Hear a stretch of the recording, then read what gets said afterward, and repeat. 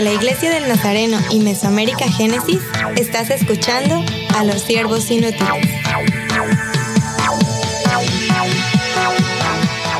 Saludos y bienvenidos al podcast de los siervos inútiles. Qué bueno es estar con ustedes de nuevo. Aquí a mi izquierda tengo a alguien muy importante, Suje Barrón. Hola. Y a su izquierda, Emily Armstrong. Saludos. Y a mi derecha, Natalie Franco. Hola a todos. Yo soy Scott Armstrong y hoy vamos a estar tocando un artículo, de hecho son dos artículos que aparecen en transformaelmundo.com. Solo un anuncio aquí. Comercial. Sí, comercial. Voy a usarlo como comercial entonces y decir, en transformaelmundo.com estoy escribiendo o tengo líderes que están escribiendo sobre liderazgo, sobre santidad, sobre cultura, sobre misiones, etcétera, ¿verdad? Y aparecen dos artículos que vamos a usar como el fundamento de esta conversación hoy. Se llaman ¿Cómo fortalecer la Iglesia del Nazareno en los Estados Unidos y Canadá para el año 2030, ¿verdad? Algunos van a preguntar, pero Estados Unidos y Canadá, esto no somos nosotros en Mesoamérica.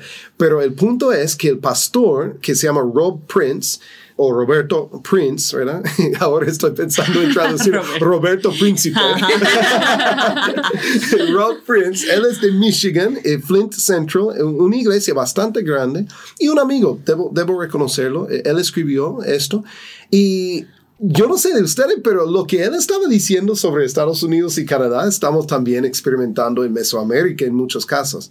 Entonces, ¿cómo nos lanzamos a esto? Yo creo que podemos iniciar donde él inicia. Él empieza a compartir algunos hechos. No voy a compartir todas, pero aquí tengo algunas. Por ejemplo, él dice, una iglesia fuerte en Estados Unidos y Canadá es esencial para el bien de la iglesia mundial. Ahora, algunos van a decir, ¿pero cómo es posible? Pero recuerden, en otros episodios hemos dicho, y él nota aquí, en Estados Unidos y Canadá, ahora estos dos países están financiando 94% de la misión de la iglesia mundial, hablando del Fondo de Evangelismo Mundial, ¿verdad? Él dice, otro hecho, la única forma de revertir la tendencia de declive o de decrecimiento, porque estamos viendo un declive bastante grande en Estados Unidos y Canadá, la única forma es abrir más iglesias. Y él sugiere o propone abrir 5,000 nuevas iglesias. Él propone también, voy a resumir, que debemos pensar en el seminario muy diferente, de forma diferente. Muchos estudiantes están ahí, pero no quieren ser pastores tradicionales. Él menciona el hecho de que muchos no quieren estar en un pueblito rural y otros no quieren plantar una iglesia en una ciudad urbana porque entienden que es mucho trabajo. Yo creo que en esta mesa podemos decir amén a eso, ¿verdad? Entonces, él empieza a compartir varios de estas realidades. Yo estoy de acuerdo con casi todas. No sé si ustedes también, o antes de pensar en cómo visualizar una región diferente, si debemos ya hablar de estos hechos. ¿Qué piensan? Bueno, a mí me llama bastante la atención el hecho número 3. Dice, la única forma de revertir la tendencia es abriendo más iglesias. Y él habla de posiblemente 5,000 nuevas iglesias. No es que esté totalmente de acuerdo con esto, pero hablando hipotéticamente, ¿verdad? Si vamos a hacerlo, si se van a abrir esas 5,000 iglesias, nuevas iglesias, pues yo creo que hay que tener un punto bien claro y bien importante, y es que tratar en lo más posible en que sean iglesias autosustentables. Y lo digo por un ejemplo, por algo que nos pasó a nosotros como iglesia madre, y es que tenemos la iglesia de Jaina, por ejemplo, una iglesia muy bendecida, tan bendecida que el 90% de sus miembros son niños. Entonces, es muy difícil mantener la economía de la iglesia, pagar la renta, todo, con niños, siendo la mayoría de los miembros, porque si bien se les enseña a ofrendar, pues no tienen la capacidad para ofrendar como para poder mantener la iglesia. Y la iglesia madre, que somos nosotros, pues entonces tenemos que ayudarlo. Y claro, nos sentimos bendecidos de ayudar, nos sentimos bendecidos de que pase ese avivamiento también en los niños, que sabemos que va a repercutir en la familia, pero mientras tanto, pues no es una iglesia autosustentable. Entonces, sería bueno también que eso se tomara en cuenta. De hecho, una forma de hacerlo autosostenible o sustentable es asegurar que el pastor no tiene que ser pastor de tiempo completo, es decir, asalariado, ¿no? No hablando de Jaina, pero hablando de muchos casos. Incluso el autor, Rob Prince, dice, ¿qué tal si tuviéramos empresarios o personas que estaban plantando iglesias, pero iglesias más pequeñas, más en sus casas, en sus restaurantes, en sus cafés y en otros lugares, donde ellos tienen dones y habilidades y carreras diferentes, pero a la vez tienen la pasión y la unción de hacer llegar este evangelio a todo el mundo, ¿verdad? ¿Cómo? Me gusta que él usa la frase, ¿qué pasaría si? Como para visualizar. Soñando, ¿verdad? Que quizás necesitamos pensar en algo diferente para ver un crecimiento. Sí, y pensando esto no solamente como en la región, ¿verdad? De Canadá y Estados Unidos, ya transportándolo a nuestra región Mesoamérica, yo me puse a pensar en estos hechos que también son muy reales o muy cercanos a los nuestros. Y por ejemplo, nosotros como ministerio Génesis Mesoamérica entendemos la necesidad de plantar nuevas iglesias y eso es lo que estamos haciendo, ¿verdad? Con esta iniciativa, pero también vemos cuántas iglesias podemos plantar. Aquí el pastor menciona por lo menos 5,000 iglesias. ¿Cuántas iglesias necesitaríamos plantar en la región Mesoamérica para que podamos ser una región creciente, saludable, que impacta, que no va en decrecimiento? ¿Cuántas necesitaríamos plantar? Y la realidad es que en cuántos años hemos iniciado con Génesis, ¿cuántas iglesias hemos plantado? O sea, si pensamos en este método solamente de plantar, si no hay una reestructuración de iglesia o un cambio de pensamiento en otras áreas, esto sería, no sé, cuántos años necesitamos para llenar la región de nuevas iglesias. Sí, porque ese artículo está basado en 2 países y cuando nos fijamos en esa región somos 32 países, ¿verdad? Sí. Y entonces tiene que ser un número mucho más grande que solo 5,000. Tiene que ser por lo menos doble, ¿verdad? O triple, porque estamos sirviendo a muchos más países y una población más grande. Él está diciendo muchas cosas. ¿Qué pasaría si el liderazgo del distrito pudiera convencer a las iglesias chiquitas que están, suena mal decirlo, pero están a punto de morirse? ¿Sí? Porque conocemos ciertos lugares así.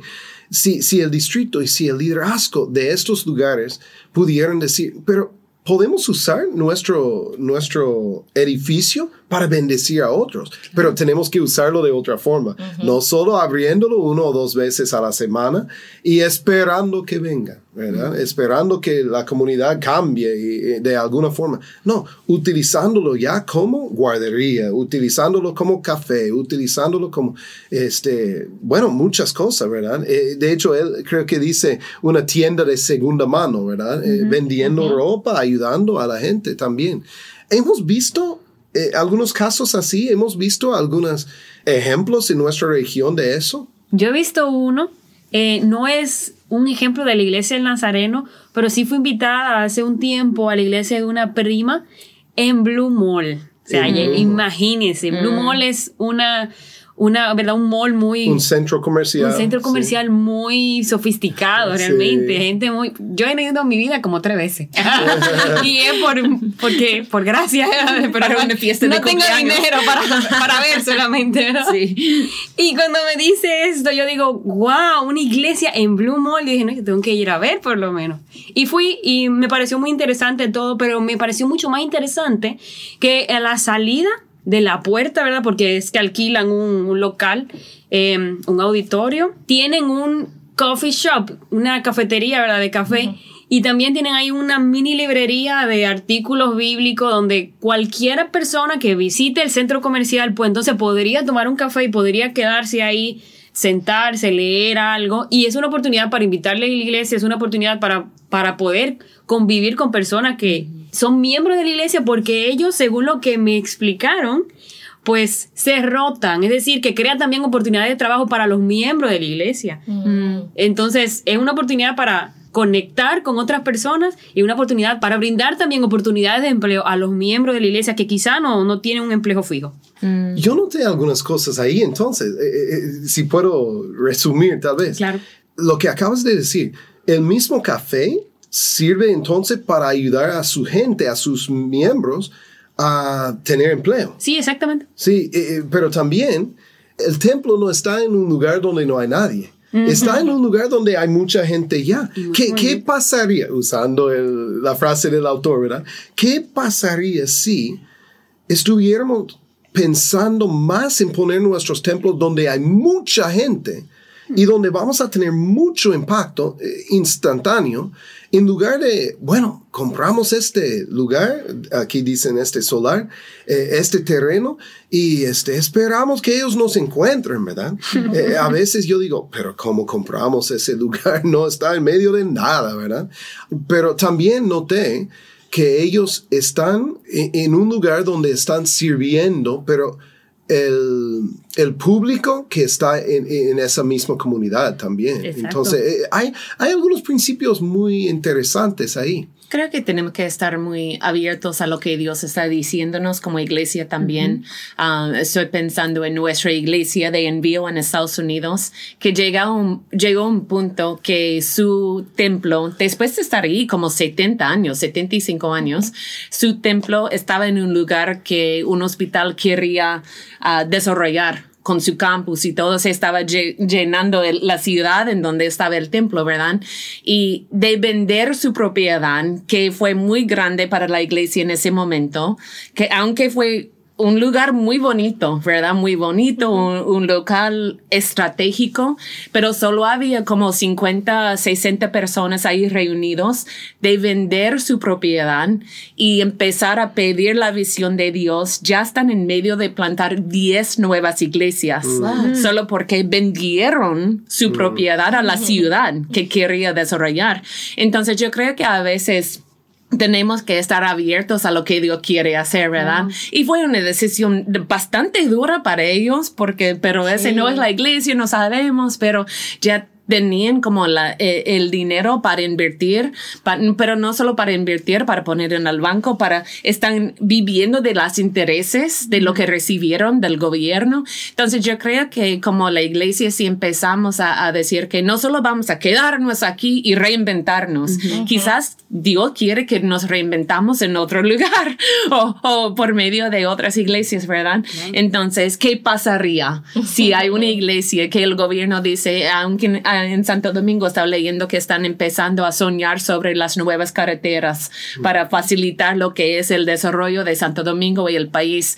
Va a haber algunas comunidades que reciben algo del gobierno, ¿verdad? Que vamos a construir aquí, tenemos que comprar de ustedes. Que las iglesias a veces tenemos que estar más abiertos a lo que Dios quiere hacer en asuntos así. Sí, creo que el pastor Rob nos muestra, ¿verdad?, esta realidad. Y tenemos que ser muy conscientes porque esto está pasando aquí, pero estamos como resistiéndonos tanto al cambio. Las ciudades están cambiando, las formas en que estamos haciendo iglesia no están siendo eficientes. Nos quedamos con 15, 20 personas porque ya la gente no está en los templos, no está en esos sectores. Entonces, aquí nos habla, me gusta porque la primera parte es como un poco sarcástica, pero la otra es nos empieza a llenar un poco de esperanza y a decirnos, si cambiamos, si buscamos, y nos muestra como las ideas, ¿verdad? Podemos ayudar, podemos fortalecer nuestra iglesia, pero esto implica desprendimiento, ¿verdad? Ajá. Necesita renovación, y creo que los líderes que ya, ¿verdad?, crecieron en la vieja escuela o que tienen muchos años de ministerio están teniendo una crisis con esto. Claro. ¿Cómo hago iglesia de una forma diferente? Cuando se visualiza en el templo, con sus horarios, con 6 cultos a la semana, con la gente, en sus propios métodos antiguos. Pero necesitamos renovarnos. Si no nos renovamos, nos vamos a morir. Sí. ¿Verdad? La iglesia, estamos viendo muchas iglesias perderse porque no están dispuestas. Y yo creo que no estamos cambiando el evangelio. Eso es algo que tenemos que aclarar, ¿verdad? No está cambiando la forma en que compartimos la palabra. No estamos diluyendo eso. Solamente que estamos buscando las estrategias de estar más cerca de la gente. Para resumir los 2 artículos, básicamente él está proponiendo 3 cosas. Que veamos nuestros edificios de de otra forma. E incluso que ni tengamos edificios en algunos momentos, ¿verdad? Algunos nos han acusado de ser antitemplo, ¿verdad? No es que solo somos... asco. Sí, más a mí, sí, yo creo. Y él tampoco, el autor tampoco está diciendo, no, entonces los templos no son... De hecho, hemos estado en la gira misionera en el templo de ellos y digo, gloria a Dios, es un lugar lindo. Pero ¿qué están haciendo? Toda la semana están con grupos de diferentes culturas, están ministrando con diferentes niveles socioeconómicos, ¿verdad? Grupos de su comunidad que necesitan un lugar para hacer sus reuniones, están usando su templo. Sí, están ofreciendo en vez de al revés. A bajo costo o gratis para ciertas entidades, ¿no? Su comunidad conoce a ellos, pero el templo se ha visto diferente. Sí. Eso sí. La segunda cosa que noto es que el pastor tiene que verse diferente. ¿Sí? No es, otra vez, él es un pastor tradicional. Él tiene más de 60 años. Él ya dice cuando está escribiendo los artículos, mira, yo sé que mi generación no va a efectuar estos cambios. Yo ya nos conozco, dice, ¿verdad? Entonces, pero él dice que necesitamos ver jóvenes que pueden decir, mira, tal vez no tengo un llamado para de tiempo completo ser pastor que está enfrente, que está manejando y administrando todo, pero yo puedo iniciar un estudio bíblico en mi casa. Yo puedo también usar mi carrera y bendecir a otros y tener un grupo ahí. Yo pienso en Eduardo, nuestro pastor asociado en la Pantoja, en Pantoja, en República Dominicana, y prácticamente tiene su estudio bíblico, su mini iglesia, ahí en su trabajo. En el supermercado. En el supermercado. Él trabaja en el supermercado y cuando tiene almuerzo de la 1 a las 2 o 1 a las 2:30, entonces él ofreció y hay muchas personas que dicen, hey, pero no lo hicimos, ¿por qué? ¿Dónde estaba? Necesitamos hacerlo. Anhelan este tiempo. Es la única iglesia que ellos tienen, ¿verdad? Pero ¿cuántos de nosotros diríamos, no, pero eso no es iglesia real? Eduardo él no es pastor ahí en su lugar, pero sí está haciendo un gran trabajo. Y la última cosa que es cómo económicamente proveer para que los fondos no vayan a la renta de un lugar o a las reparaciones del techo o a la luz y al agua de pagar todas estas cuentas. ¿Qué tal si no, incluso, suena mal, pero si nuestros fondos, nuestros diezmos, nuestras ofrendas no fueran solo para pagar salarios de los pastores? ¡Wow! Tendríamos miles de dólares, muchos de nosotros en nuestros países, para dedicar a las misiones. Pensando en estas tres cosas, ¿qué piensan de nuestra región? ¿Qué pasaría si de verdad empezáramos a pensar diferente? ¿Pueden visualizarlo? Cuéntenme. Sí, yo quiero compartir dos como historias, ¿verdad? Pequeñas. Porque he estado en los dos puntos o en las dos realidades. Y en mi país he visto, en México, cómo hemos perdido muchos jóvenes que tienen el llamado, pero que no cumplen el perfil establecido o antiguo. Y eso a mí me ha dolido mucho porque me he dado cuenta que se están yendo.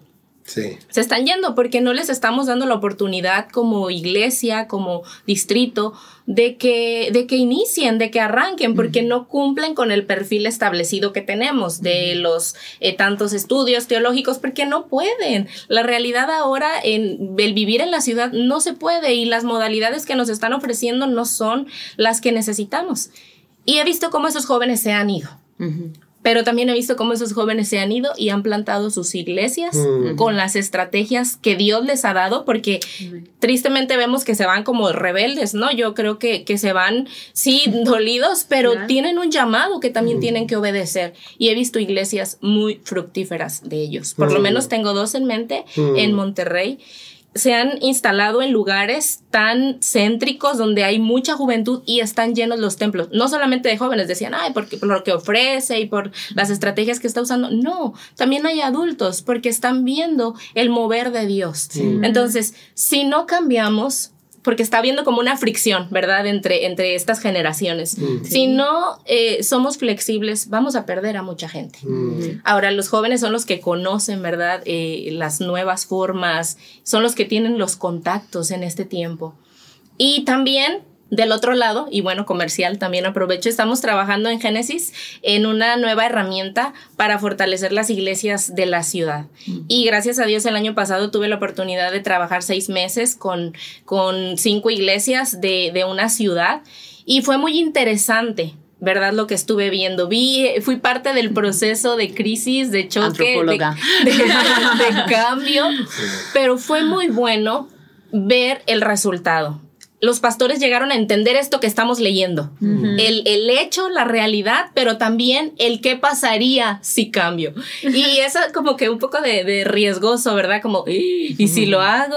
Pero gracias a Dios que ellos se dieron la oportunidad de iniciar en este proceso y hemos visto cambios. Amén. Cambios, alcance en la ciudad. Porque la iglesia, no vamos a dejar de ser iglesia y de compartir el poderoso mensaje del evangelio, pero sí vamos a cambiar las formas o los métodos que hemos estado utilizando para alcanzar a la ciudad. Entonces, vamos a compartirles más adelante todas estos planes y estas estrategias. Contáctenos para darles más detalles, pero solamente estoy diciendo que tenemos 2 panoramas. Entonces, tenemos que tomar decisiones. Quienes están al cargo o al frente de liderazgos tienen que tomar decisiones. Y estamos en un tiempo importante donde podemos hacer cambios.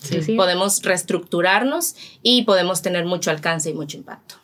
Sí, a mí me encantaría ver que como iglesia haríamos más riesgo, haríamos más innovación, a decir que quizás no sabemos 100% que algo va a tener éxito. Y yo creo que ya basta los días a decir que solo vamos a invertir en algo que se va a rendir la cosecha, porque hay muchas cosas que no sabemos. Y cada vez que yo leo a Hechos y las ciudades de Pablo, cuando él estaba plantando la iglesia, había algunos que lo recibieron y había algunos que lo rechazaron, ¿verdad?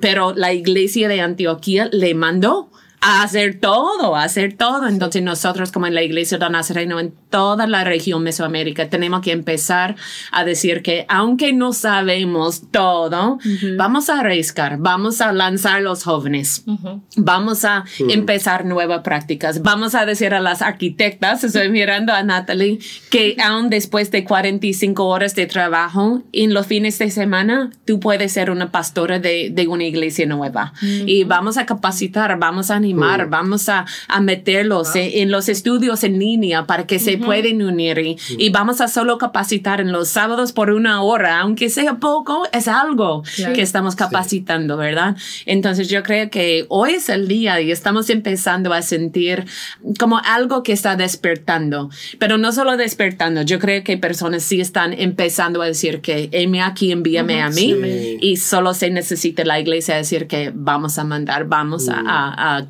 andar en esos pasos. Yo creo que Dios no ha dejado de llamar a las personas. No. Sí, el llamado de Dios está ahí, pero muchos han sido limitados por los sistemas que los hombres hemos establecido. Entonces creo que es tiempo de abrir un poquito y hacer algunos cambios.